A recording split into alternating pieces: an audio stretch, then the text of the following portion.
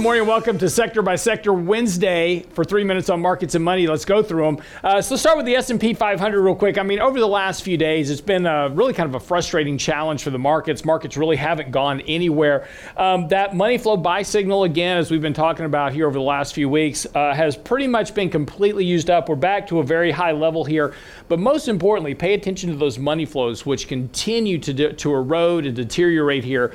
And the biggest risk to markets in terms of a correction or when we have a sell signal and negative money flows, and that was kind of what we saw back here earlier in late February and early March. So again, pay attention to these money flows, pay attention to the markets here, because again, that's where the risk is here over the next month or so. But looking at some of the bigger sectors, looking at communications, back to very overbought conditions. Again, communications here had a very nice run here from this recent consolidation low, like the S&P getting very overbought. One of the areas in particular that is becoming a little bit more concerning, and this is the Amazon trade, is discretionary. And the reason this is a little bit concerning is because of the fact that the money flowing into retail sales came from stimulus payments, and that is now going to be contracting as those stimulus and extra benefits begin to roll out over the course of the next couple of months. Again, discretionary back onto a sell signal here now already, leading the S&P. Money flows starting to head lower here as well. But again, discretionary not able to get above the 50-day moving average. So really has been fighting here with resistance, and that's really the Amazon trade itself. Amazon has been underperforming this year as well. Slipping over here to energy, of course, that's been the big winner. Energy very elevated here as well. But again, the buy signal still intact here. So we talked about adding some money to energy here about a week or so ago as we got that buy signal. And again, now that trade is pretty much getting booked in. Again, a little bit more to go here. I wouldn't be selling energy just yet, but maybe taking some profits here. Kind of not a bad idea. Real estate has had just a fantastic run here. Extremely overbought on a short-term basis, but money flow is very positive.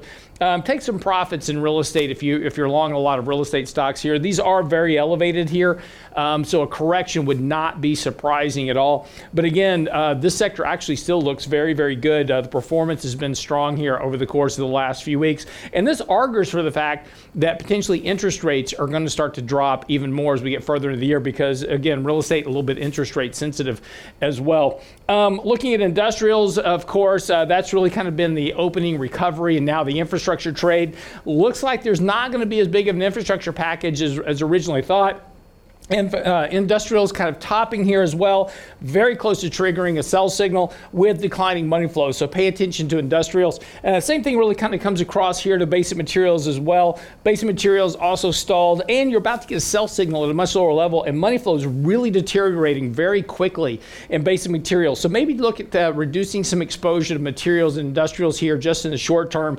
Take in some profits. It's been a really nice run here. So again, you've made some good money. Take a little bit off the table. That doesn't mean sell everything, by the way. That means just reduce a little bit and lower your exposure. Financials also really extended here. Money flows deteriorating as well. Really, and again, you take a look across the board, every sector, we're seeing these money flows just deteriorating. And this all suggests, again, that we're likely getting set up here sooner or later for a bit of correction.